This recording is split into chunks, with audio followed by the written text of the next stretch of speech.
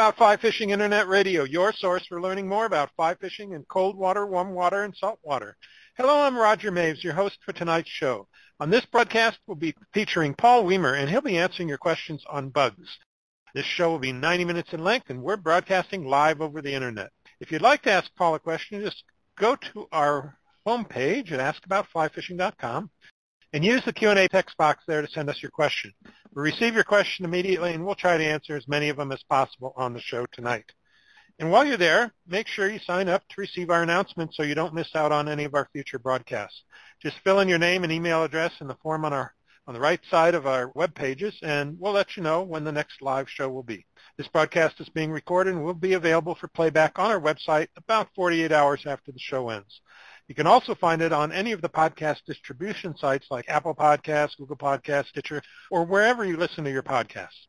So if you have to leave early, you can return to our website or any of the podcast platforms at your convenience and listen to the recording at any time. If you're out and about on Facebook, Instagram, or Twitter, we'd sure appreciate it if you'd share a podcast. And when you do, use the hashtag #AskAboutFlyFishing and also hashtag #FlyFishing. In fact, if you have a moment, go ahead and do it right now. We'd really appreciate you sharing the word about our shows. The content of this broadcast is copyrighted and is the property of the Knowledge Group, Inc., doing business as Ask About Fly Fishing. When we return, we'll be talking with Paul Weimer about bugs. The Colorado River at Lee's Ferry is called by some the world's largest spring creek. It's a massive clear-running tailwater fishery that runs 15.5 miles from the base of the Glen Canyon Dam to the upper reaches of the Grand Canyon. At times, it gives the impression of being not one or two, but a series of parallel Spring Creek-like waterways. The fishing is great and the scenery is gorgeous. Lee's Ferry Anglers provides professional guide service to this outstanding rainbow trout fishery, as well as food and lodging at Cliff Dwellers Restaurant and Lodge. See for yourself why Lee's Ferry is on every fly fisher's must-do list. Visit leesferryanglers.com or call them at 800-962-9755. That's 800-962-9755, or visit leesferryanglers.com. Before we introduce Paul, we'd like to let you know about the great prizes we have to give away tonight. For our drawing tonight, we'll be giving away a one-year membership to Fly Fishers International and a one-year subscription to Fly Fishing and Tying Journal. So you have two chances to win tonight in our drawing. Now, if you haven't registered yet for the drawing, you can do so now. Just go to our homepage at askaboutflyfishing.com and look for the link under Paul's section that says register for our free drawing. Click on that link, fill out the form, and we'll announce the winners at the end of the show. We'll also be giving away a copy of Paul's book, The Bug Book, courtesy of Headwaters Books. So if you'd like to see more about what Headwaters publishes, go to headwaterbooks.com.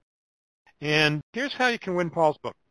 First, you must be the first person to answer the question we ask at the end of the show. And the question is going to be about something that Paul and I talk about during the show. It could be a one, it could be a two-part question. So take lots of notes, and when the time comes, go to our homepage, fill out that form on our homepage, and submit it along with your name and your location. And the first person that gets the answers correct will win Paul's book, The Bug Book. So pay attention, take lots of notes, and type fast, and we'll see if you don't win at the end of tonight. Our guest tonight is Paul Weimer. Paul is a Fly Fisherman magazine contributing editor and the author and co-author of several fly fishing books.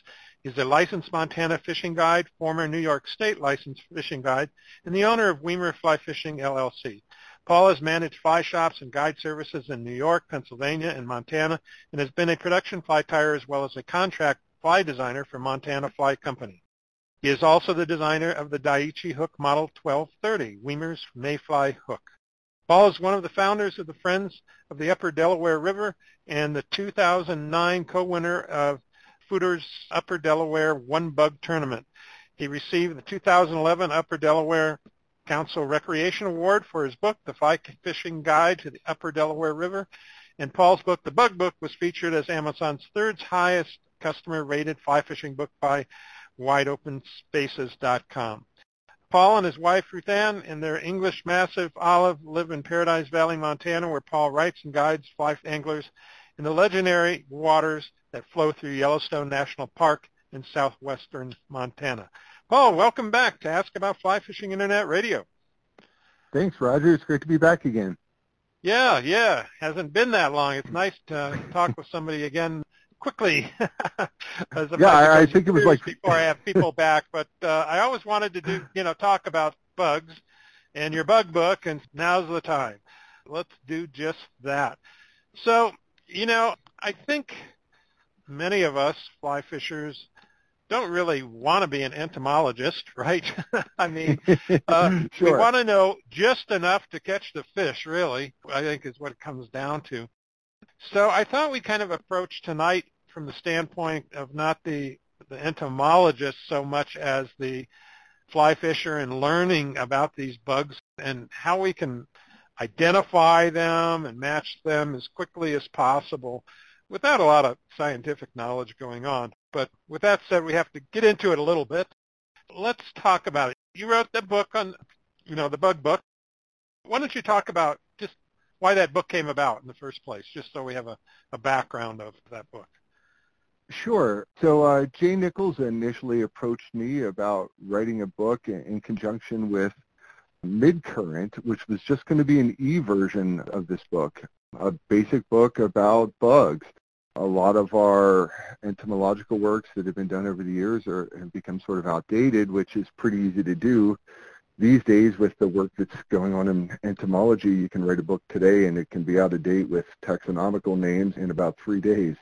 I wrote this e-book and Jay really liked it, and they decided to turn it into a hardcover book and published through Headwaters Press. Oh, wow. Okay. Yeah, it's interesting you say the books go out of date quickly, because it seems like, gosh, these bugs have been around for a long time, right? What has changed? Sure. Science is always evolving, right? And scientific techniques is always evolving. And a lot of the work, he's since retired, but there was a man named Patrick McCafferty who's an entomologist with Purdue University, and they were doing a lot of entomological work and DNA testing and using new techniques to find relationships between aquatic insects. And it was through a lot of that work that a lot of taxonomical shifts took place. So some of the, you still hear people speak a little bit of Latinized bug names, and sometimes they use stuff that was valid in the 70s that is no longer true today. Interesting. Yeah. Well, I know there's, not to say there isn't science left to do, because there's a lot about fish, especially saltwater fish, that we know little or nothing about. They're just learning about tarpon and bonefish and permit. Sure. Yeah, still a big mystery out there in a lot of respects with fishing.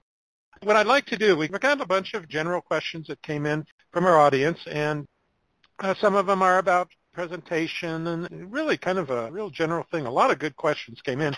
But I'd like to start out tonight going through the 4 major insect groups, mayflies, caddis, stoneflies, and midges, and just talk about each one of those. And, I found myself out in the river and going, well, what is that flying around out there? And sometimes you can't catch them, and you're trying to figure the whole thing out. So let's start out with mayflies. And to set the stage, let's talk about the life cycle of the mayfly and kind of walk us through that first. Sure. Well, mayfly females lay eggs, and those eggs hatch, and they become what we call nymphs. And the nymphs wander around the stream bottoms for anywhere from a couple of months to a couple of years, and they go through what's called instars, where they shed their skin and grow new skin and get larger at approximately the same time every year. And I say approximately because there's a lot of things that go into this, from water temperature and water flow and things like that are pretty changeable from year to year, but approximately in the same time, but always in exact species order. So if one species normally occurs before another, it will happen that way all the time. Those nymphs will change into what we fly fishers call duns. Entomologists call them subimagos. And those duns breathe air and they fly off. And depending on the species, anywhere between, let's say, an hour to a few days, they'll go, most of them will fly to streamside vegetation, where they'll split out of that skin again and become a sexually mature insect, which is called a spinner. Entomologists call that an imago. The males and females will gather, often over riffles, and they'll mate while they fly. and the females will lay their eggs, and the life cycle begins again. Mm-hmm. Now, and this kind of goes into what Joel from Suffern, New York asks. He says, how can you identify a bug from his flight pattern? I think that's a really good question. And maybe we could talk about that in conjunction with how you identify a mayfly if it's not sitting on your hand or in a net. What's Sure. the best way to know if that hatch is going on? It's sort of difficult to see anything flying in front of you and know for certain what it is without grabbing it. You can see a little orange bug flying around, and you're sure it's sulfurs, and when one lands on you, suddenly it's a crane fly. But generally, mayflies will have upright wings. Most of them have 2 large wings and then 2 smaller hind wings, although not every species does that. They sort of have longer abdomens, and they will either have 2 or 3 tails. Every once in a while, somebody will ask me to identify something, and I'll say, well, how many tails did it have? And they'll say 1. And that's impossible. That means one of them or 2 of them fell off somewhere along the way. And that happens an awful lot. Interestingly enough, and this is only interesting if you're a real weirdo like me, but the only way for an entomologist to positively identify a mayfly species is to catch a virgin male spinner. And they dissect their sexual organs, and they look at them under a microscope, and they count the number of spines on there. It has to be a virgin because the spines get to form after they mate with females. And I won't be doing that anytime soon. Come on, it's a lot of fun. Charlie Meck, who was a great friend and a mentor of mine, when he was moving from his home, gave me all of his microscopes. It gave me a whole series of slides, which are mayfly sexual organs that he dissected and put on slides so he could view them under a microscope and identify what species they were. Yeah, geez, yeah. Yeah, it's, that's another whole level, really, yeah. So you just brought up an interesting question I've always wondered about. 3 tails, 2 tails. When you're tying flies, do you pay attention to that as far as trying to match your pattern, with duns and so forth? Well, or does it Roger, really make any difference? There you go. I think you're asking 2 questions at once. Do I pay attention to it, or does it make a difference? Yeah. I have tied tails that were divided into thirds to imitate mayflies that had 3 tails, but whether or not the fish care it, I sort of doubt it. I don't think trout can really count. You know, I think, I don't know if you ever saw that movie Jeremiah Johnson with Robert Redford, and he gets off his horse to shoot an elk, and he says to the old trapper, he goes, what if the elk sees me? And he goes, elk don't know how many legs a horse has. And I think that's sort of the way we are with trout and mayflies. They don't really count tails and legs too much. Yeah. So back to Joel's question, when you're looking at mayflies versus caddis, can you tell the difference in the air? I mean, without catching them, in the way that they fly? For the most part, yes. Yeah. And it's going to sound sort of strange until you see it, but mayflies fly in sort of a distinctive way with their abdomens hanging below their wings. It sort of looks dainty and beautiful in its own way. Caddisflies look sort of like little moths, the same terrestrial insects you'll see around a campfire at night. Once you see a few of them, it's pretty easy to discern one from another at just a glance. Now, being able to tell you specifically what it is while they're flying, that's a lot more difficult. Yeah. But you can tell if it's a mayfly or a caddis hatch. And sure. I did read, like we can talk about this here in a minute, your hatch chart that you have in your book, about how you say many times it's crossover hatches. You could have, Sure. 2 different species hatching at the same time, right? Which really makes it confusing, right? So Absolutely. Yeah, now you divided up the mayflies into like 4 families. Is that really important? Is that useful to us? And you're talking about the nymph stage, right? As far as the families go? Yeah. So from a dry fly perspective, it's absolutely, completely unimportant. The only time I would say that it would matter is if you're nymph fishing. If you're fishing sunken flies, like knowing that a mayfly, for instance, is considered a swimmer, you could fish a nymph pattern with the little short strips, like, say an Isonychia, a slate drake. And that could help you catch fish that you wouldn't otherwise catch. And if you know, say, that green drakes, eastern green drakes, or brown drakes, which are found across the United States, are burrowing mayflies, they stay pretty far in the substrate until they get close to emerging. So you know that generally it's only effective to imitate them within a week or two of their emergence when they're more readily available to the trout. Mm-hmm. Okay. Yeah, that's pretty subtle differences in as far as nymphing goes, right? As far as Sure. Yeah, that are maybe tough to imitate. Tell us about. I found your chart very interesting because I've never seen a chart like that before in your book. Talk about how you created that chart and how it's laid out, just to kind of give people a mental image of that. Sure. One of the things that was the big focus of the bug book, one of the sort of overriding ideas is that all of us fly fishers for most of our lives have been programmed to study hatch charts. And hatch charts are probably one of the most useless things in all of fly fishing. I've seen eastern green drakes hatch with a month difference in time. I've seen them the second week of May, and I've seen them the second week of June. So knowing that somebody wrote in a static hatch chart that you can expect this insect, it's not really viable to believe that. Too many things impact that. Water levels, air temperature, water temperature, all that comes into play to determine when a hatch will commence. So what I've really focused on in this book is hatch progression, and I tried to highlight that in the chart. So you may not know the exact date in which an aquatic insect will emerge, but you know that one will emerge in an orderly sequential pattern after another. So if you're out there fishing and you see Hendrickson's hatchings, let's say, you know that you're going to start to see sulfurs probably sometime shortly after that. So you can prepare your fly boxes for that. Right, and then you also ranked the importance of Sure. the stage of the hatch, right? Sure, absolutely. Yeah, for fly fishers, some of the stages are relatively important. You think of some of the, like, let's take the summer blue quill species. For instance, the male spinners almost always fly away from the water after they mate. So the spinner falls are relatively sparse.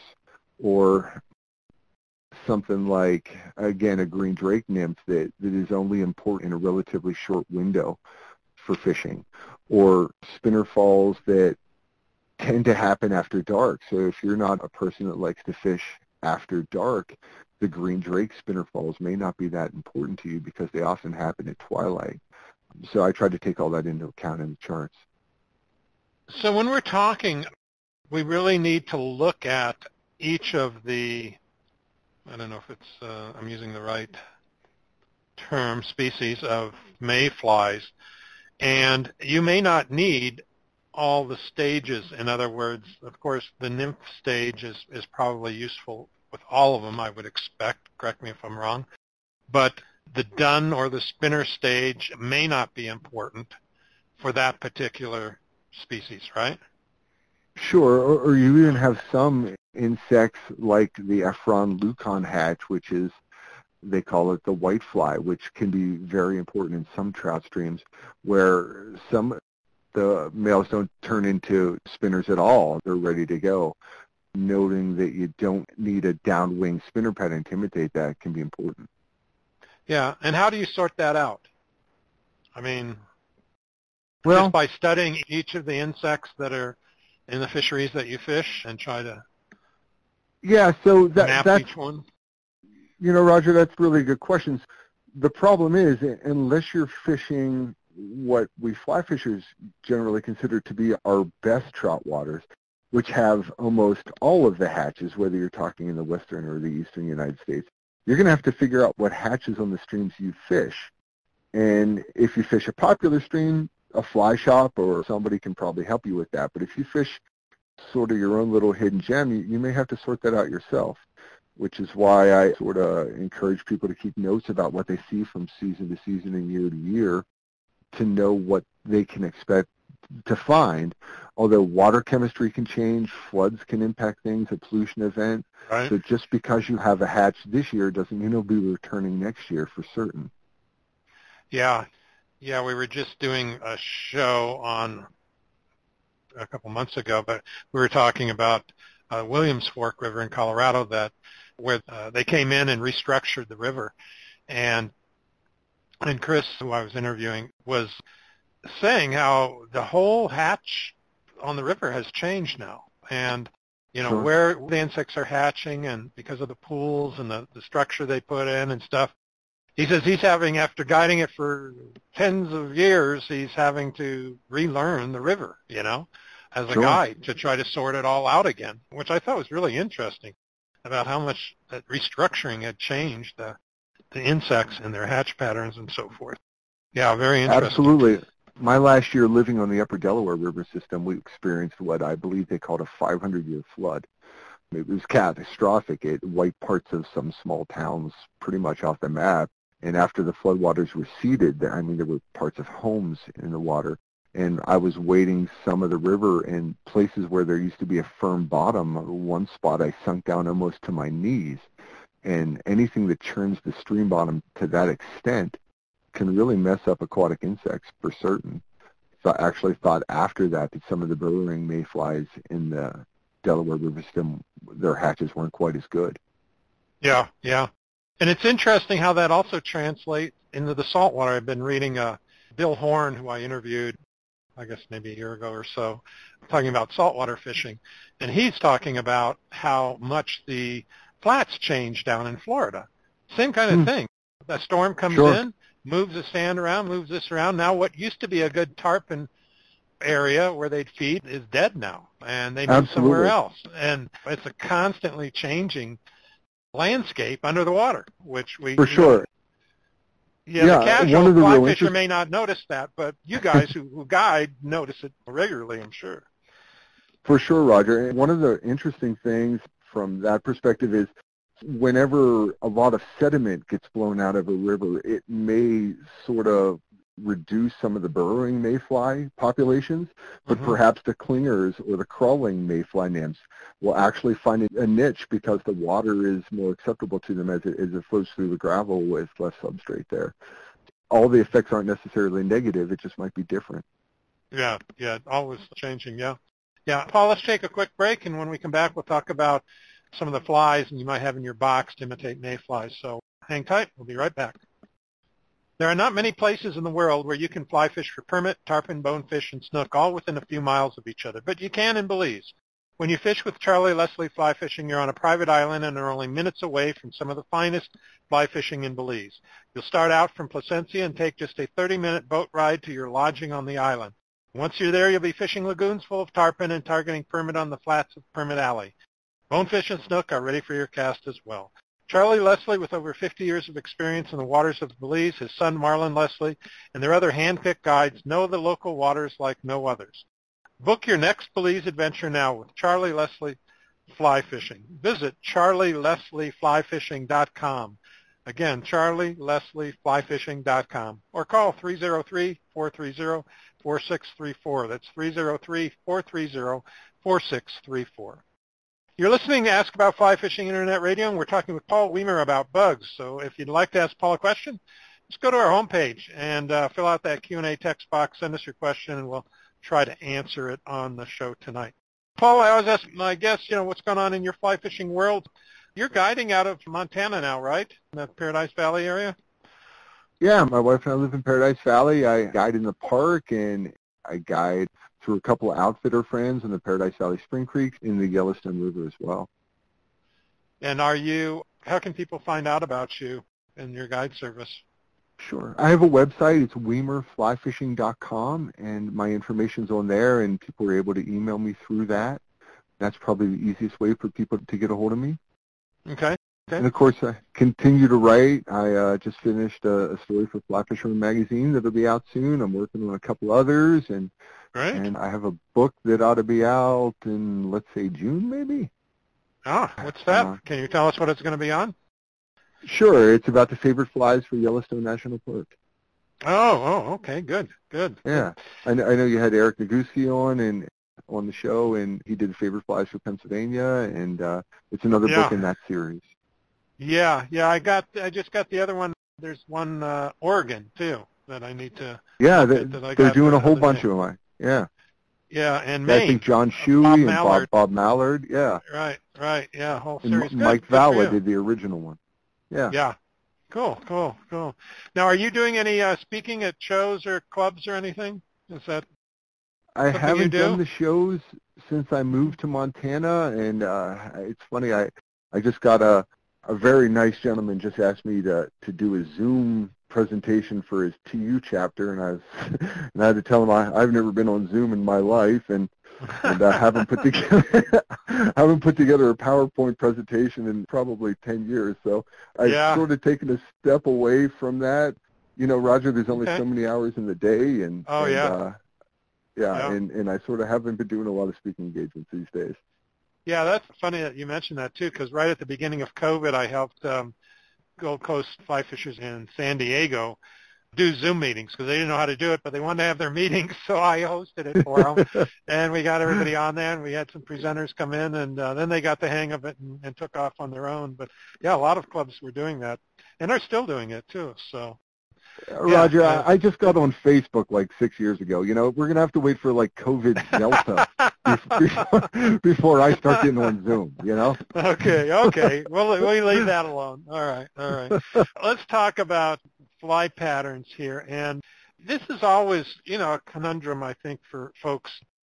You see, talking about Facebook, you'll see Pat Dorsey always takes these pictures of his fly boxes. And Sure. his fly box, if you see his midge fly box, it just blows your mind. It's like, how many thousand flies, Pat, do you have in that box?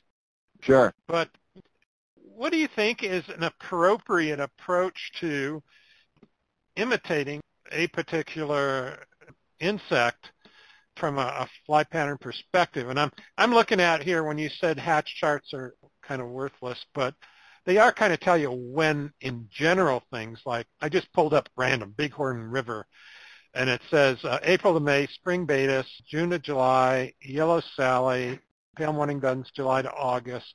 If I was going up there in June, I would be probably focusing on the Baetis, the yellow Sallies, and pale morning duns and have to be prepared for those three major hatches up there, it seems. So Sure. how much coverage do you give to each one of those as far as to trying to cover the life cycle? How strong is your back, Roger? I advise, having a UPS truck behind you full of fly boxes. Oh, okay, So okay. I think the last time we talked, I told you Yeah. I'm sort of nuts when it comes to the number of fly patterns. I was Right. fishing this little creek, and there was a dark green drake hatch, and I didn't have a dark green drake in my box, and this caused me severe PTSD ever since. So, So I'm constantly looking for a bigger pack to squeeze more boxes in. Do you But we're need talking about those, normal people, Paul. A normal person. Roger, we're talking about fly fishers. Normal has nothing to do with this conversation. Oh, okay. That's true. Point Right? well taken. So I would say, is there any worse feeling than when you're standing there and there's a big fish rising in front of you, and you've just tied on the last fly pattern to imitate the hatch it's obviously eating, and they won't eat that fly? I guess that's where I'm at. So, Yeah. I would rather have as many bullets in my gun as possible, right? So, Yeah. you can go crazy with it for sure. And honestly, it really matters where you're fishing. So if you're fishing a stream that gets relatively little pressure, or a stream that is comparatively sterile to other more famous rivers, like let's say, for instance, I was fishing a little mountain stream, I would need far fewer fly patterns there than if I was fishing Penns Creek or the Upper Delaware River, which are just bug factories. If I'm fishing summertime on the Yellowstone, I would need far fewer fly patterns than I would need if I was on the Henry's Fork. And that's sort of how I look at it. I just would like to have options. And, of course, you can have too many if they won't fit on you. But I tend to like to bring as many hatch matching patterns as I can. Do you break down your boxes, for instance? Do you have like a box for Granum caddis and tan caddis box, or do you kind of mix things up in there? Sure. First off, in February, I have all kinds of stuff that looks nice and orderly. By the time September comes around, it's a total disaster. But I tend to have caddis boxes and mayfly boxes and stonefly boxes, and I sort of separate them that way. And I would say this, I generally carry more fly patterns to imitate mayflies than I do to imitate caddisflies and stoneflies. So caddisflies and stoneflies generally do a lot of the same stuff. What you're really interested there is pattern size and the shade of the color of the insect. When it comes to mayflies, they don't all do the same things. Some of them emerge on the stream bottom and swim to the surface as fully formed duns.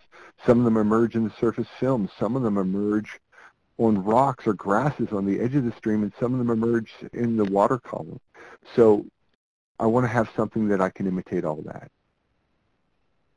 So do you kind of mix those? In other words, do you have a blue wing olive box and a pale morning dun box and put the nymphs in, the duns and the spinners in there? Or do you have a mayfly nymph box and then dry fly nymph box? And how do you organize that?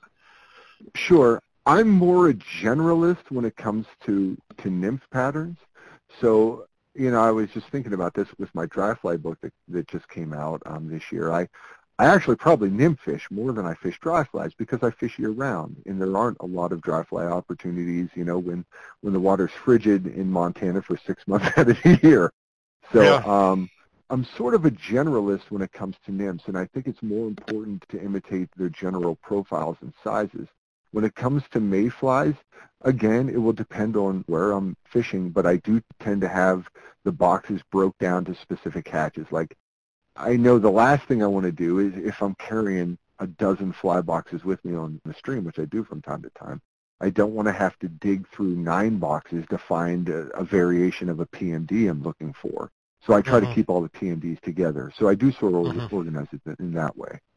Yeah, I've seen some people kind of put, for instance, the PMDs in their box from, nymphal stage through dun and the whole thing, and they're all in a row. It's like, okay, here's my whole life cycle right there in a row, so to speak, and maybe different patterns for the different parts of that life cycle. But, yeah, they have like one place to go, so once they've identified it. So kind of an interesting approach. Well, I don't feel so bad again about carrying so many fly boxes. Yeah, I may have a problem. Yeah. Well, even I'm getting ready to go down to Campeche next month to fish for baby tarpon, and so I'm looking at all my tarpon flies now. And it's, it's the same kind of thing. Well, yeah, I better have something purple and black, but I better have something light too. So I better have, it's like, it keeps getting fuller and fuller. So when I was working for the TCO fly shops running the State College and Spruce Creek stores, Tony Gemin, the owner of TCO, was kind enough to send George Daniel and me down to go bone fishing in Andros. And he gave us fly boxes full of all these bonefish flies, and I remember thinking I had this awesome selection. And at the end of the trip, I said to the guide, who was just great, I said, hey, if you want anything out of these boxes, you can just go ahead and take it. And he looked at me and took 4 flies. That's it, so I don't know if he thought that I had too many flies or just didn't care for any of them. Oh, yeah. That's very humiliating. Yeah, it sort of was. Yeah. That's funny because I always do that too, but give flies kind of part of the tip, right? Here, because some of these countries, the only place they can get flies is if they're tying them. There's no fly shops down there, and to try to import them and stuff is tough. So, but yeah, I hear what you're saying. That's funny. Well, let's talk about caddis. Back again to basics. What's the life cycle of the caddis? Sure. Unlike mayflies, caddisflies have a complete life cycle, which means they have a resting or pupa stage. So caddisflies are obviously born out of eggs, and they turn into larvae, which look like little tiny worms. And those larvae, at approximately the same time every year, will seal themselves off. So there's different types of caddisflies. Most of them make cases, but they don't all. The ones that don't will spin themselves a little silk cocoon, and they'll rest inside that cocoon, and they'll pupate and they'll grow wings and be ready for flight. And then they will chew their way out of that and swim to the surface as adults. And then those adults will mate and lay their eggs, and it begins anew. Okay. And we kind of talked about identifying the caddis when we were talking about the mayflies. And are there, again, the different families have to do with what's happening under the water primarily, and they're different, whether they're net builders or case builders or whatever. How much of that do we need to know to, when we're nymphing to match the hatch? How important is that to us? It's not super vital. The main time I would say it's important is if you're fishing, let's say, the Granum hatch in the east, which is pretty much the same as the Mother's Day caddis hatch in the west. Those Brachycentrus species, they're case makers. They live in little brown-colored, they almost look like ice cream cones or oil derricks. And so if you're out there just fishing, they're green in color. But if you're just fishing a green larva without including that case before the hatch begins, you might not catch anything. So it could be important to know if you're fishing a free-living species, like the Rhecophylla caddis, a green caddis, which just wanders around the rocks like mayfly nymphs. You could fish that with just a green nymph. But if you're trying to imitate the Mother's Day caddis, you would want to include a case. And people have designed patterns like the Peking caddis and things like that, which are basically brown-bodied with a little green at the tip to make it look like the larva is peeking out. So it can matter from that perspective. Okay. What do you think are the most important caddisfly to fly fishers? And it may be different east and west. I mean, tan caddis, the Hydropsyche species, are pretty important everywhere. And ironically, unlike mayflies and to a certain extent stoneflies, the most important caddisflies are probably just as important in the east as they are in the west. And the Brachycentrus species, which is the Mother's Day caddis and the Granum, the Hydropsyche, which are tan caddis, and the Rhecophylla, which are green caddis. And I would probably put those at the three most important. But on any given river or stream, you could have caddis that could be way more important than those. And there's certainly other caddis, October caddis and little sister sedges and all kinds of other things, the Silatrida caddis, that could matter on your particular stream at any given time during the year. Caddis are sort of understudied. There's a lot of things about caddis that we probably still don't know yet. Mm-hmm. Which it kind of brings up a point that we talk about a lot on many of the shows is, check with the local fly shop. You always you hire a guide on a river you may have not fished before, whatever, and you've got your caddis patterns in the box, and yet he says, well, you need to buy these in the shop. They got a little different look to them, just slightly. And you always, kind of wonder, well, is that real, or are we just trying to sell flies here, or what? But from what you're saying, I can see how these little, changes from fishery to fishery can probably be very important. In other words, that particular caddis on that river is just a little bit different, and the fish treated a little bit differently, and those local patterns may make a difference. Do you think that's the case? Absolutely. I mean, there's a caddis hatch on the Firehole River in Yellowstone National Park. They call the White Miller, and it's a white caddis. And it is absolutely vital that you have that caddis pattern with you throughout a good portion of the fishing season. But there aren't any on the Yellowstone River in Paradise Valley, so I never fish them there. So it absolutely can be that specific waterways have specific hatches that are very important there, and sometimes maybe just there and nowhere else. Right.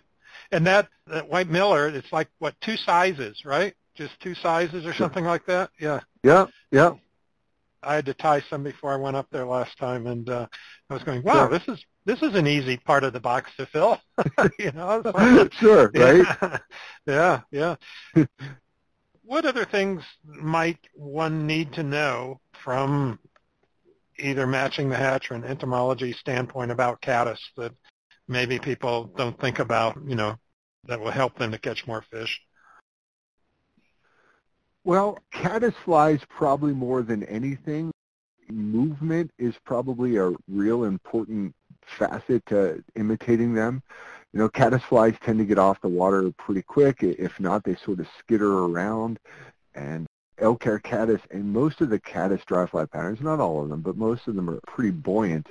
And one of the reasons for that is the ability to intentionally move the caddis in front of a rising fish, because they will sometimes key on that movement, and that can be pretty important.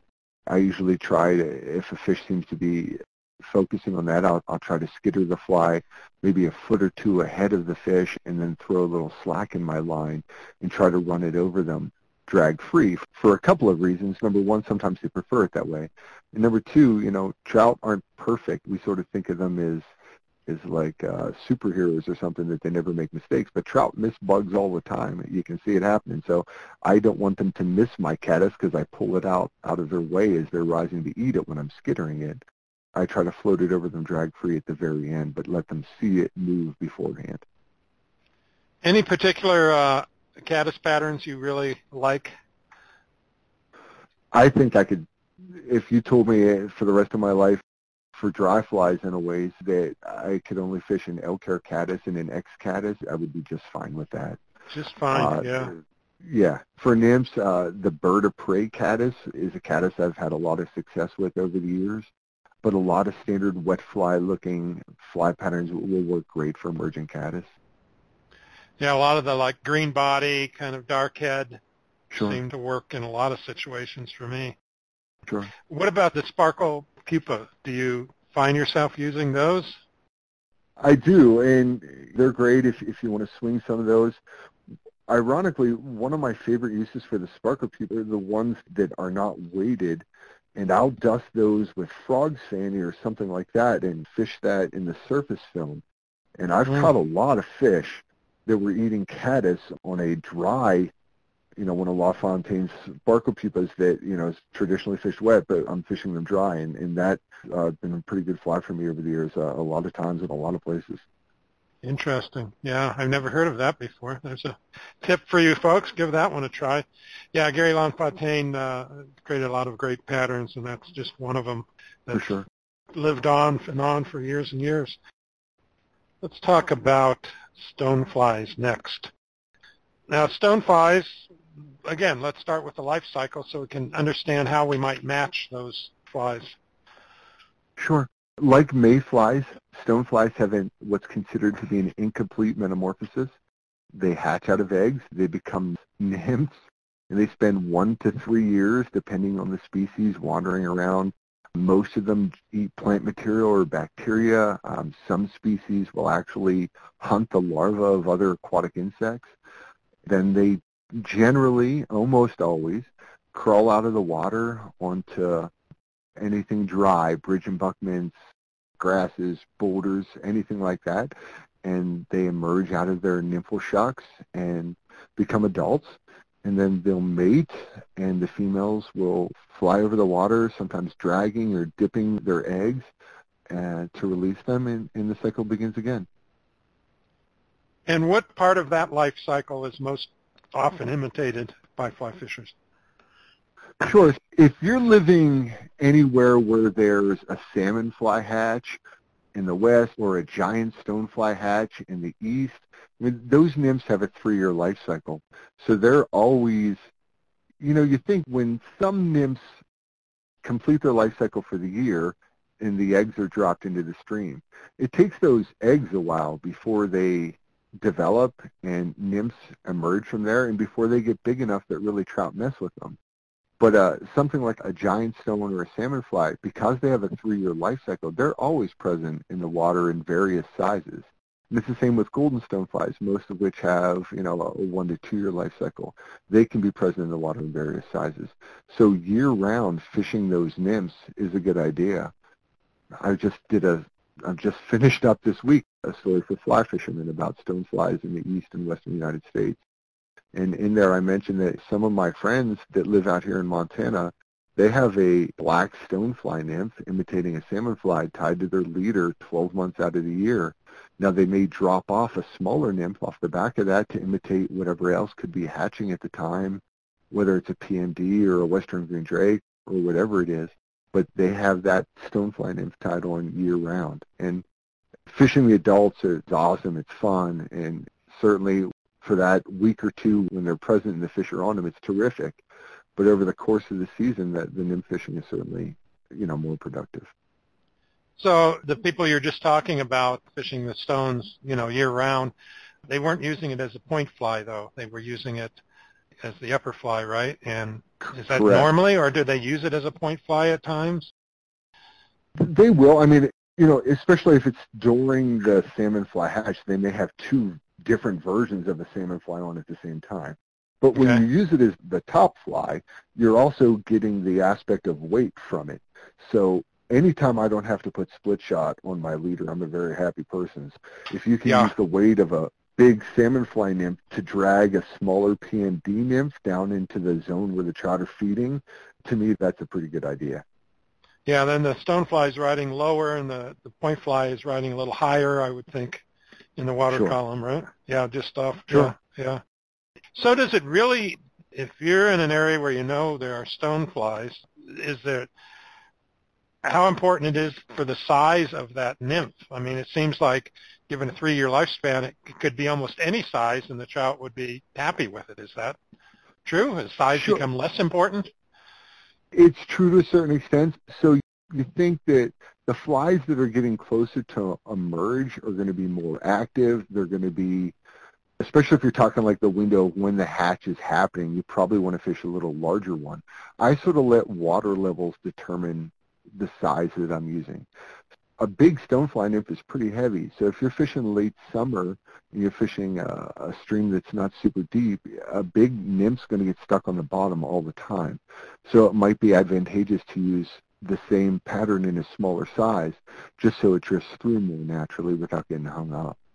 Mm-hmm. Okay. Yeah, good tip. Good tip there. Do you tend to have more nymph patterns for the stoneflies than you do adult patterns? Seems because you've got to hit the adults at a certain time of year, and then that's it, right? I mean, it's not Right. those hatches don't linger around too much. So, what are some of the patterns that you carry in your box for the stoneflies? Sure. Pat's rubber legs are certainly hard to beat. Yeah, I have those in a million different colors and a million different sizes, and that is just a tremendous fly. At other times, particularly when I'm using the fly primarily as weight, I'll put on something like a double bead stone where it's got 2 heavy beads built into the body, and there's more of a taper to it, so it tends to sink a little quicker. But I do have a fair amount of those nymph patterns compared to adults. Like I said earlier, I'm sort of crazy, so don't get me wrong. I have a lot of adult patterns too, even though I don't necessarily need them. Yeah. That Pat's rubber legs seems to be in everybody's box for good reason. It's a great fly, it really is. Yeah. Real quick, you didn't spend a whole lot of time on midges in the book, but that's out west here. That's an important family to deal with. What is your take on midges? I mean, Sure. Why, not to criticize your book, but just why didn't you spend more time on midges? Is it just they're less important, just generally, or? No, I wouldn't say that at all. Well, first off, the midge life cycle, by the way, they have a complete life cycle like caddis. So they pupate, they have a resting stage, which can actually be very important to imitate. Now, I've seen midge hatches on the Yellowstone River, Roger, where I could take handfuls of little tiny midge shucks. There's hundreds of thousands of them collected on the side of the river. Now, they're vital. My thoughts with midges is they're tiny, right? So the larger our flies, the better the trout gets a look at them, and the easier it is for them to discern them as forgeries. So for midge patterns, I tend to keep it more simple. I fish, basically a brown nymph, a black nymph, a brown midge, a cream midge, a black midge, and an olive, and that's pretty much it. And just vary the sizes. I have a winter pass, so I fish Depew, Spring Creek, and Paradise Valley all the time. I was just there a couple of days ago. And I would say day in, day out, a red zebra midge is probably the most effective fly pattern on that creek. I just do exceptionally well with it, and that's one of my favorites. Even when I see black midges coming off and everything, it just seems like those small red, midge, either larva or pupa patterns just tend to work really well. But again, I just don't think the fish get quite a good look at them, so I think when it comes to midges, presentation, getting a good drag-free drift with such a small fly.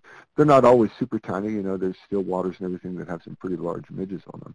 But oftentimes when we're talking about midges, we're talking about things that are very small.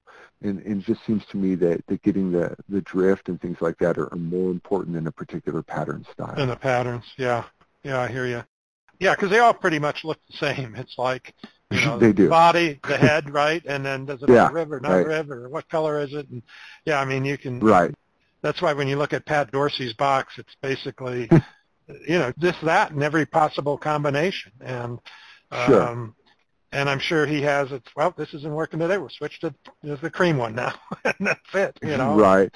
Yeah. And Yeah. Pat too is also fishing specific places where there's a lot of people fishing the exact same midge pattern. Yeah. So where I do a lot of my fishing, which for midges in general, you're talking the winter time or maybe the early spring. I'm not seeing many people fishing, and the fish aren't really picky here. Yeah. So Pat's also sort of in a different circumstance with that. Yeah. Fishing South Yeah. Platte is it's a tough fishery. I mean, any Yeah, day for of the sure. week, that's a tough fishery. Like they say, they all have doctorate degrees down there. South Platte or whatever. Sure. Yeah. Yeah. Right. So let me take a quick break. Then I'm going to hit a bunch of these questions that people wrote in. There's still a bunch of them, so we'll try to roll through those as quickly as we can. But hang tight, and I'll be right back. Enrico Puglisi flies pride themselves with creating unique and one-of-a-kind flies and fly tying material. Enrico has been experimenting with durable synthetic and natural materials to create flies that catch fish for more than 20 years. His innovative products, including brushes, fibers, and components, have made a major impact on the direction of saltwater fly fishing, and his methods and materials are respected worldwide. Whether you want your flies hand-tied for you or you would like to tie your own, be sure to visit Enrico Puglisi Flies and browse through their online catalog. Visit epflies.com and do a little shopping today.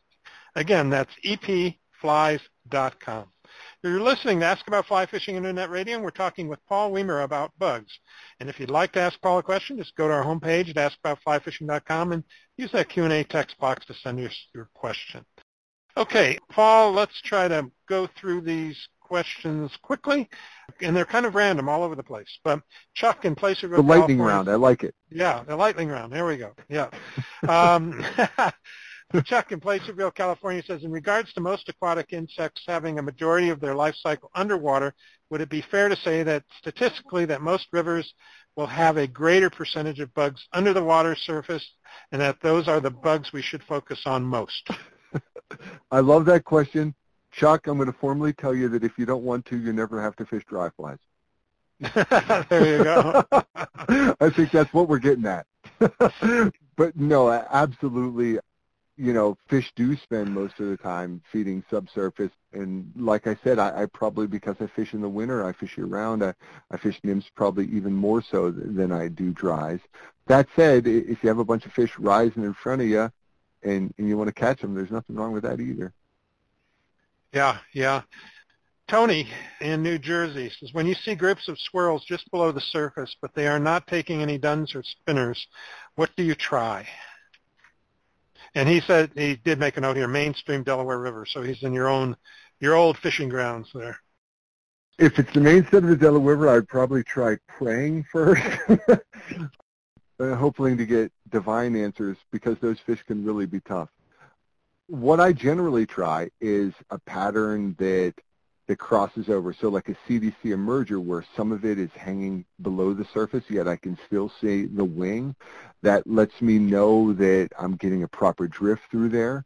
If that doesn't work, sometimes fishing a floating nymph. So you take an unweighted pheasant tail and you grease it up with a little bit of gink or something and fish it just in the surface film. Sometimes those fish are eating those. Oftentimes on the Delaware, if they're being that tough, I would also suggest moving on and finding somebody more cooperative. Oh, the Delaware can be unforgiving. Tony, good luck out there. That's from a guy that used to guide the Delaware, so yeah. Trying to keep his clients happy. Let's move along here. Edward in Wisconsin says, say, Paul, trying to match the hatch, what is your first consideration in your choice of flies? The size trump color, and do you tend to go with an emerger rather than an adult with the idea that the emergers are more vulnerable? Sure. I would say that size almost always trumps color. Now, when I'm saying that, I mean color shade. So if the fish are eating an orange bug, you don't want to throw one that's black at them. But in general, I do believe that size is much, much more important than trying to match a specific color. Emergers are always great. The one thing that people don't always realize, though, especially if some of the entomology stuff doesn't interest them, like they'll put a trailing shuck on every fly pattern. And I love trailing shucks. Anything that emerges in the surface film, I'll definitely put a trailing shuck on that fly pattern. But things like the Epeora species, like the pink Alberts in the west or the quill Gordons in the east, they emerge on the stream bottom and swim to the surface as fully formed dun. So if you put a trailing shuck on that, you're not really imitating what's taking place. It's the same thing with the vast group of light-colored insects they call cahills in the east. Many of those emerge on the stream bottom, and that's why they're not tied with trailing shucks either. But for species that are, I definitely think that a trailing shuck is a triggering mechanism showing the fish something that probably isn't going to be able to fly away before they can rise to eat it. Okay. Craig, Portland, Oregon. Oftentimes I will hit a particular river to fish a certain hatch during the time frame provided by the local fly shop report, only to find that in 2 hours of fishing I only see a couple of the bugs and observe no fish rising. Because of that, I frequently never end up putting on that dry fly pattern as it seems futile. For example, I fished the Metolius in Oregon last year during the famous green drake hatch and literally saw only 2 green drakes in over 2 hours and no rises after very carefully sitting and observing the water. In this case, should I put on one and give it a try anyway, or what would your approach be? Sure. I would say it depends on what your goals are for the day, Craig. If you just want to catch fish on dry flies, sure. If you're seeing a smattering of a specific insect, it could be worth blind casting that a fly pattern to imitate that. But if you're not seeing steadily rising fish or fish that are rising often enough, there probably aren't enough bugs to get them interested. So it would probably be more effective if you nymphed during those periods and imitated those. Again, having a fly shop tell you a specific hatch is coming off right now. There's so many variables with that.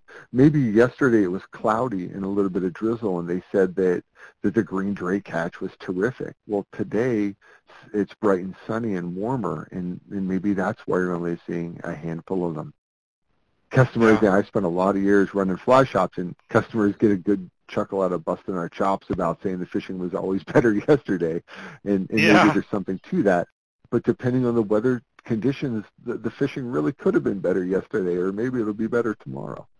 Yeah, and that's totally true. I think I've said this on another show, but my cousin was fishing gray reef up in Wyoming, and one day he's sending me all these pictures, all the fish they caught, and then the next day I didn't hear from him. I said, "What's going on, Grant?" And he says, "Nothing today. Not one fish today."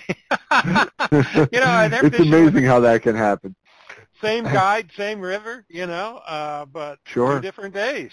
So yeah, Absolutely. Yeah. Mark Power, what is the best water temperature time of day to fish bug imitations? I usually don't fish dry flies until the afternoon. So, Mark, that's going to depend on a lot of things. Time of year is important. Generally speaking, the bugs tend to like water temperatures the same that the trout do, 55 to 65 degrees. So water temperatures may not get close to that in the spring or even the fall until the late afternoon. But let's say you're pursuing a trico hatch in the middle of summer where it's been 90 degrees the day before. That temperature may most likely happen first thing in the morning. The eastern green drake hatch, which happens generally the end of May and June, I've seen in extremely warm water or warm air temperatures that the water warms up and that hatch may not even occur until the middle of the night. So some of the best dry fly fishing I've had from that is first thing in the morning as the sun's just rising. And there's still fish that are picking off the occasional natural that emerges and maybe some of the spinners that are still floating around some of the eddies. So it's really going to depend on the hatch you're talking about and the time of year. Yeah, it's so specific to water you're fishing. I interviewed Bill Edrington and talking about the Arkansas River in Colorado, and he says, I don't understand why people get there first thing in the morning. He says, the fish don't start biting until about 10 o'clock. He says, the best thing you can do to fish the Arkansas is go into town, get a nice big breakfast, omelet, hash browns, bacon, sausage, live it up, and then get out there about 10, and then it's time to fish. But and it all has to do with water temperature, right? I mean, My wife and I used to live on Penns Creek in central Pennsylvania, and there the eastern green jay hatch is that stream's most famous hatch. And there's lots of times where it'd be 8:30 in the evening or even 9 o'clock when I'm just getting to the stream and everybody's leaving, because I know that it was so hot and those bugs are just going to start to emerge, or maybe they're leaving and the spinners haven't even hit the water yet. And you're absolutely right, Roger. yeah, it's crazy, huh? Ray in Denver says, what's the prevailing thought on those flies that don't imitate anything yet are successful? How much does a trout's curiosity play into the take? Remembering that these are the very same fish that hit a red devil spoon. Absolutely. That's a great question, Ray. I would say it depends on the fishery you're fishing. So trout learn by eating things and seeing what happens. And, a 20-inch trout in a famous fishery has probably been caught a few times. And that fish may know a thing or two. If you're fishing some little mountain stream that doesn't see many people, maybe it doesn't matter. In my dry fly book, I talked about people becoming imaginative carpenters in trying to match hatches. Like if you see orange crane flies in the air and all you have are sulfur parachute flies, the fish don't know that. If they look close enough, fish them. And if they work, who cares what the pattern was supposed to imitate? Just try to make your flies work for you. And anything, grab an insect out of the air, take a look at it, look in your box, and see something that looks similar and give it a try. You never know what might work. Yeah. Harold in Forest, Virginia.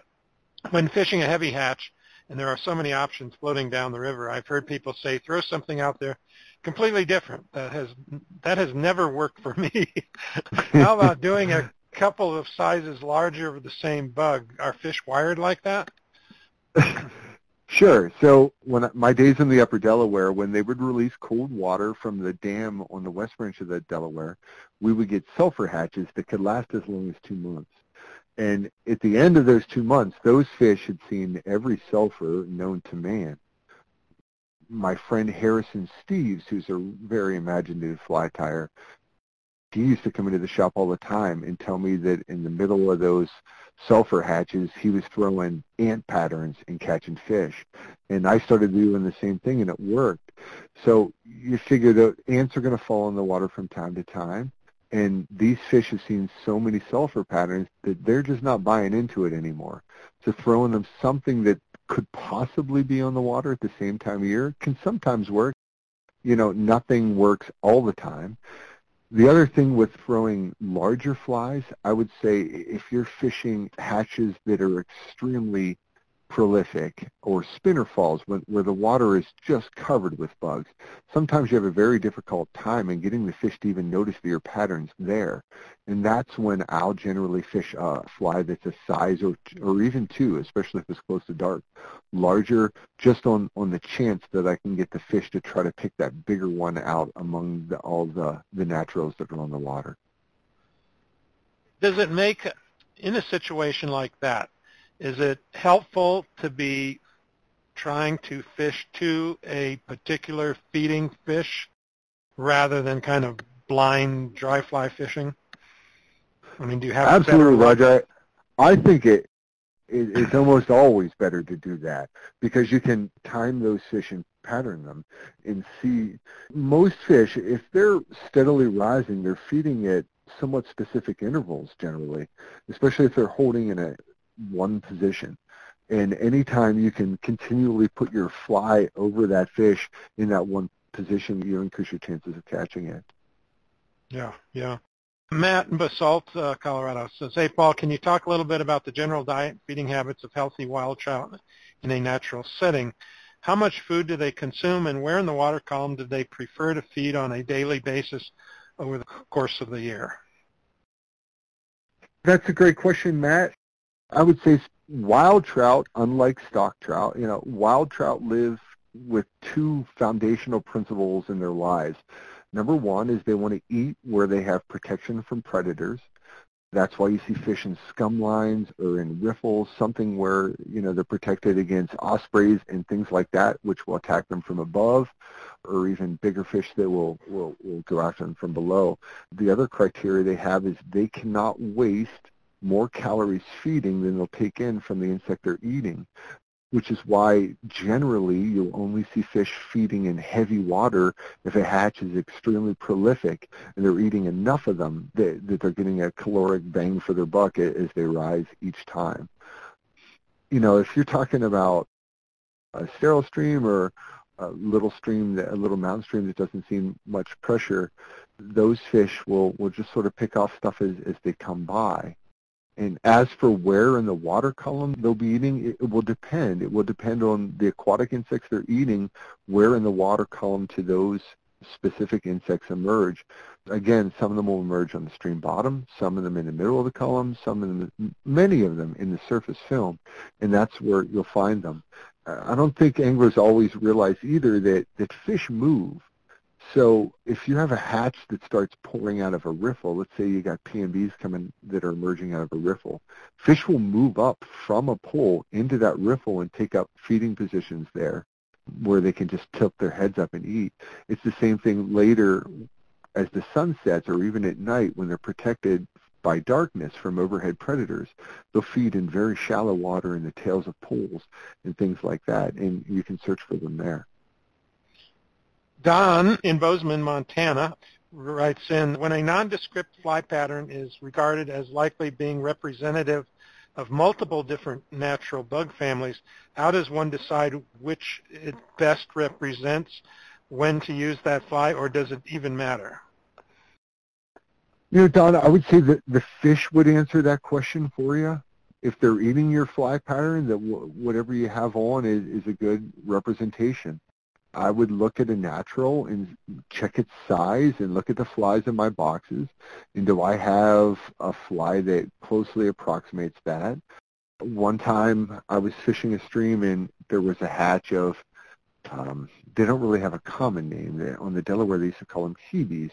And they are sort of a chartreusey color. And my pale yellow flies, I was trying to imitate them, didn't work. So I went over and I actually pulled some grass off the stream bank and I rubbed the grass onto them and made the flies sort of chartreuse. And the fish ate them. So I would also say think of the flies in your boxes as tools. So cut the wings off of them. Turn the wings sideways if they're eating naturals that maybe are deformed and, that are being blown over in the wind. Manipulate your flies to make them match what you're seeing. And I think that's sort of the best course. Just don't, it doesn't matter. In one of the books I mentioned the number of people that come into the fly shops over the years that asked me to tell them the names of all their flies. And I did that for years, but it really doesn't matter. If the fish eats it doesn't matter if they're taking your sulfurs because they think it's crane flies. Just getting the fish to eat them is all that really matters. Bob Nunn in New Jersey, he says, what flies are effective because of increased UV reflection? Boy, that's a tough one, Bob. I know there's lots of UV materials on the market, UV dubbings and things like that. I don't know about you, Roger. I have not spent a lot of time playing with that sort of stuff. I don't know if that really matters. Perhaps it does. Maybe I'm missing out on something, but I'm not really sure. Have you done anything with that, Roger? Well, I noticed some materials are covering in materials I've gotten recently for like mop flies. Some of the materials for mop flies come in UV as opposed to not UV. I haven't tested that myself to see one's working better than the other or not. I know I see some of the materials being used for hot spots and stuff like that just to give, I think, a little different look. But I mean, this is America, right? All you got to do is pop in a Mentos and you'll get the girl, right? So I don't know when it comes to marketing what's real and what we just sort of hope is real. So I'm not sure. And one thing we talk about in marketing, because I do a lot of that, is test. You test. You're not sure what works. You test two headlines. Which one brings in the most leads, test two flies and see if you catch more fish. I guess that's the final answer there. Gordon it's a in good question. Deerfield. I wish I had more. Yeah. Gordon in Deerfield, Massachusetts, if you see a trout digging into sandy, muddy waters, what are they going after? Scuds? Boy, that's a tough question, Gordon, without knowing what exactly lives in the streams you're fishing. I could probably guarantee it's not scuds. For the most part, scuds don't swim very well, so they like to hang around vegetation and things like that. It could be anything. Some streams have little snails in them. They could be picking midge, larvae, or pupa out of there. Maybe they're eating crayfish. If you're allowed by law, you're not allowed everywhere. In some places you need a permit, but if you are allowed by law in the stream you're talking about, take a little fine mesh net and kick a little sand into your net, see what you see in there. And whatever is in there is maybe what they're going after. Andrew in Westchester, New York says, I was wondering if the way that flies are tied can be river specific. There were flies I used to fish on Farmington and Connecticut and other rivers that were not successful at all on the upper Delaware system. The trout not only did not eat on the Delaware, but were amused by them. Well, Andrew, if it makes you feel any better, that the Delaware trout have been amused by my flies many times over the years, for sure. That is absolutely the case. So the Delaware, when you think about the Delaware, so a long time ago, before they logged the Delaware was a narrower and deeper river, and there were brook trout in it there. But for most of the point of European history on the Delaware River, it has been a wide, pretty low gradient, flat river, more suited really for bass than trout. And before they built the reservoirs that provide the drinking water for New York City, there were a lot of trout found in there, but that cold water helped the trout to flourish. So fly patterns like a standard Catskill style fly that sits high on hackles that are wrapped perpendicular to the hook, they don't work as well on the Delaware River system. And there certainly are more flush floating flies, the CDCs, snowshoe emergers, things like that tend to ride in the surface film, tend, not always, but tend to work better there. And that sort of holds true for rivers, all over. There's different places I fish that I have certain flies that work really well there, and maybe I don't do well on them anywhere else, or even the time of year in which I'm fishing them. Yeah, kind of goes back to what we talked about earlier tonight. Every fishery is different, right? And sure, the subtleties there may be what makes all the difference in the world. Yeah. Yeah. Tony says, on the mainstream of the Delaware, the March brown and gray fox mayflies, I can never tell which one they are on. I usually start with the March brown and then try the gray fox. What color do you suggest to tie the body of the gray fox imitation? Many thanks. Hey, it's a good question, Tony. I go back again to that man I mentioned earlier today, Patrick McCafferty at Purdue University. He did research on the gray fox and the March brown, and they used to be classified as two distinct separate species. However, he reclassified them all as one, so they're now Macafferterium. Remember, his name is McCafferty. It's Macafferterium vicarium. So according to professional entomologists, there is actually no difference between a March brown and a gray fox. However, I agree with you. I think you're right. There are March browns that what we anglers would call gray fox, and they're generally smaller than what we would call March browns, and they're generally lighter in color. So a March brown, which I would fish with, they generally have brown mottled wings and bodies that are almost a yellowish tan, while a gray fox, some of their wings are almost gray, and their bodies are a light tan. So I would go maybe a size 12 or a size 14 if I was imitating the gray fox, and maybe a size on the Delaware. I've seen them pushing size 8s, the females, or 10s or 12s with a brown wing and a yellowish body. And, science tells us that they're the same things, but I agree they do look different to us. Yeah. Well, there can be variations on, anything natural. They're never identical, right? I mean, you can look at two white-tailed deer and they're different colors, I mean. For sure, yeah. Just go ahead. I was going to say, and mayflies, depending on what they're eating as nymphs, can impact the color of their bodies. Mm-hmm. Depending on Yeah. how long they've been exposed to oxygen, can impact the color of their bodies. So there's a lot that goes into that. Yeah, definitely. Steve Larson in Utah. He says, I live in northern Utah and I fish small streams and rivers here all year round, even when there's ice and snow on the banks. I'm a senior, 68 years old, and I've been fishing for over 50 years. I only use dries, even in the winter. In winter, I use mostly blue-wing olives, parachute midges, and stimulators. I always catch fish, but I'm open to other dry fly options. What new winter dry fly tricks can you teach this dirty old dog? Well, first of all, Steve, I won't even turn 50 till May, so I'm guessing I should probably take a course from you because you got it. And plus, you're fishing dry flies all winter, which makes you much more tougher than I am. Oh, So, man, is it tough. yeah, right? So, you know, first off, I would suggest tying on a nymph, but I'm going to go past that. You know, I think you're nailing it, Steve. So blue-winged olives and midges are basically the things you're going to see that time of year. I think it's cool that the fish are eating stimulators, which unless you have maybe some little tiny black stones you're imitating with those, that's cool that they'll eat them.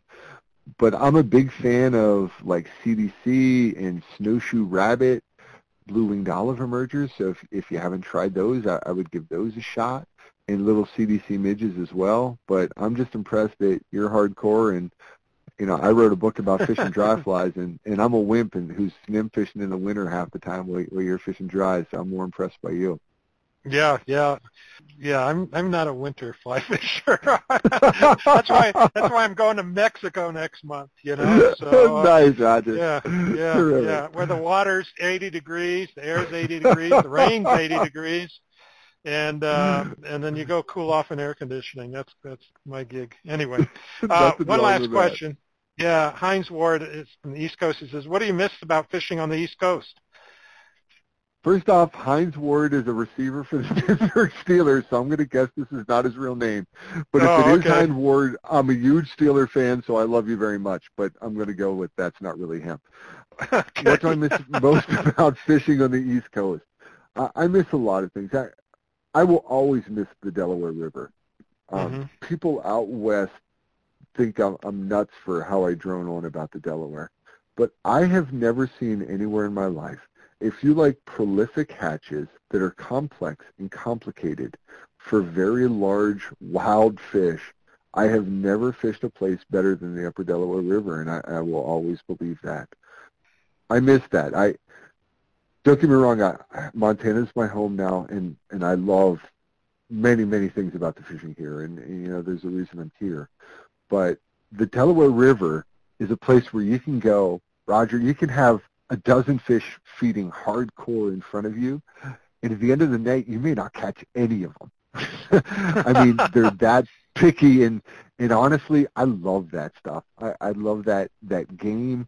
It's also, the river is so prolific with its bug life and hatches that one fish might be eating a sulfur, another one eating a green drake, this one's picking off a slate drake, and you got to study those fish and figure out what each specific animal is doing out there. And that sort of chess game is something I really love. And there are places, you know, certainly the Henry's Fork and anywhere in the West when there are specific hatches coming off that it can be somewhat like that, you know, the Paradise Valley Spring Creeks. But, you know, while people are throwing 8 million sulfur patterns at fish rising on the west branch of the Delaware, you know, I'm catching fish by throwing whatever grasshopper patterns on my box in August. They're both beautiful in their own way. But I will always love and miss the Delaware. Well, good. Well, unfortunately, it's time to wrap things up. We did go over, but I wanted to get through everybody's questions that wrote in ahead of the show to make sure we got those covered. But stick with us for a few more minutes. We're going to give away a few prizes and of course, Paul's book, The Bug Book, courtesy of Headwater Books. So hang tight, and we'll do that in just a moment. The Ugly Bug Fly Shop in Casper, Wyoming has been serving fly fishers in Wyoming and around the world since 1983. Their selection of top-of-the-line gear and a huge assortment of flies is one of the best in the land. All products are available in their fly shop and online. Looking for advice? Just give them a call, and their expert professional staff will help you with whatever you need. Visit Ugly Bug Fly Shop today at uglybugflyshop.crazyrainbow.net.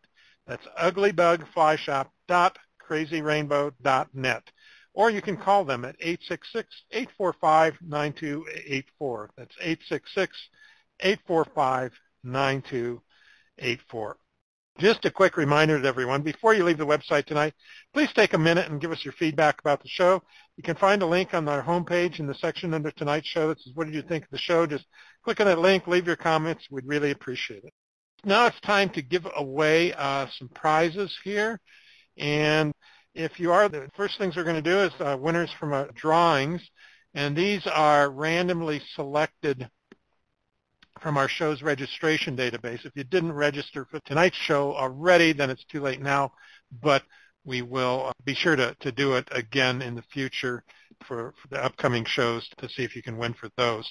So let me just get my act together here. Hold on just a second so I can get to my database, and let's see here.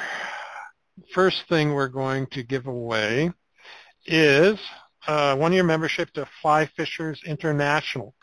If you're not a member of Fly Fishers International, go check them out. It's flyfishersinternational.org. They're an international organization for fly fishing, both cold water, warm water, salt water. So a great organization to support. They do a lot with conservation efforts. Our winner for that is Patrick Magdinick in Pennsylvania. So Patrick, congratulations on winning that one-year membership. So we will email you after the show to tell you how you can collect your prize. Thanks for playing. Now let's see if we can get our next winner, which is for a one-year membership to Fly Fishing and Tying Journal, which you can learn more about at AmatoBooks.com. And that is going to be, looks like, well, let's see here. It didn't come up. Let me try it again. And come on there. Waiting for the computer.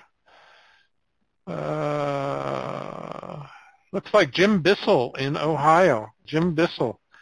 So congratulations, Jim, on getting that one-year subscription to Fly Fishing and Tying Journal from Amato Books.